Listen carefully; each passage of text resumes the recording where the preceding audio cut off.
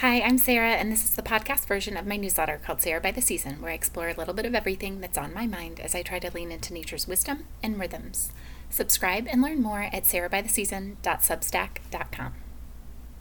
This week's newsletter is titled, Can You Make It Roomier? Lessons from Hard Pants and Giant Yoga Mats. For my birthday last year, the kids gave me a giant yoga mat. I was using it the other day and realized again how much I love it because it is so roomy that I almost have to work to fall off of it. When I roll out my giant yoga mat, I feel like I have all the room in the world. I don't have to restrict or restrain myself. A few weeks ago, I had my first in-person work event since before the pandemic, and I had to wear business attire. I put on a suit and threw a toddler-style fit at how uncomfortable it was. I wore something else, and then once the event was over, I spent a few hours going through my closet and donating everything that was too small or made me feel cramped. My uncomfortable clothes tantrum reminded me of Laura's post years ago about the tyranny of tight pants. Years ago, I read this from Matt Haig. Get a routine baggy enough to live in, and I've thought about it ever since. What would it be like to have a routine baggy enough to live in? That sounds amazing. But it isn't just clothes and routines and yoga mats. I've grown sick of anything that feels like I have to bite my tongue or restrict myself. I know that part of being an adult means that you have to restrain yourself at times, but I can't help but think that our world would be better if more of us, especially of the non-asshole variety, took up more space and let our full selves hang all the way out. From a young age, I've been rewarded for hard work, competence, and general good girlness. These days, I think all of those things are vastly overrated in our culture, which doesn't mean that there aren't benefits to those things, just that I don't think they're the peak of human achievement that I've been led to believe. However, the tentacles of those values run deep, and untangling them will probably take the rest of my life and then some.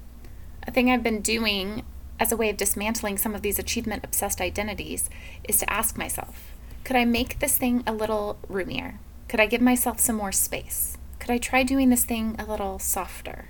Could I do this thing with a little more ease? Could I let good enough be good enough? If we are, as I believe, made good from the very beginning, we have to let go of the idea that our worth comes from what we do instead of who we inherently are. Asking myself if I could make the roomier, gentler choice helps remind me of my own inherent worth. And the magical, mysterious thing is that kindness toward myself spills over to how I treat others, too. We think that we have to push ourselves harder to accomplish our goals or beat ourselves up to motivate ourselves. But the science of self-compassion is really helpful here. Actual research shows that more self-compassion does the following: increases motivation, boosts happiness, improves body image, enhances self-worth, fosters resilience, and decreases stress and anxiety. The queen of self-compassion, Kristen Neff, writes, this nurturing quality of self-compassion allows us to be less concerned with what is happening in our experience, whether it's painful, difficult, challenging, or disappointing, and to be more focused on how we're relating to it. We learn to be with ourselves in a new way. Rather than being lost in and engulfed by our pain, we're compassionate to ourselves because we're in pain. The care and concern that we extend to ourselves allows us to feel safe and accepted. When we open our hearts to what is, it generates a level of warmth that helps heal our wounds. When I teach about the need for self-compassion, I always feel like I'm getting some side eyes. We're so stuck in the muck of self-criticism and individualism that we think it's a weakness to cut ourselves a bit of slack, to lighten up, to ease off. I like to tell students two stories about a young boy that comes home with a D on his math test.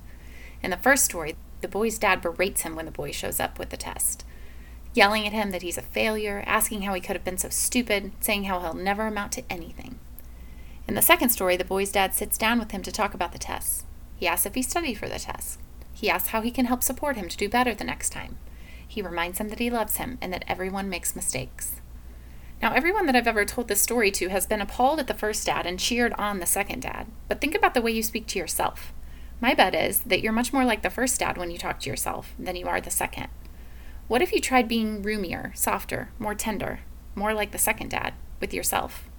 I figure I've tried the harsh critic way for around 30 years or so it's worth a shot trying the other way for at least a decade. You'll have to tune into the actual newsletter for my rants and raves and stuff worth sharing this week, which you can find and subscribe at sarahbytheseason.substack.com.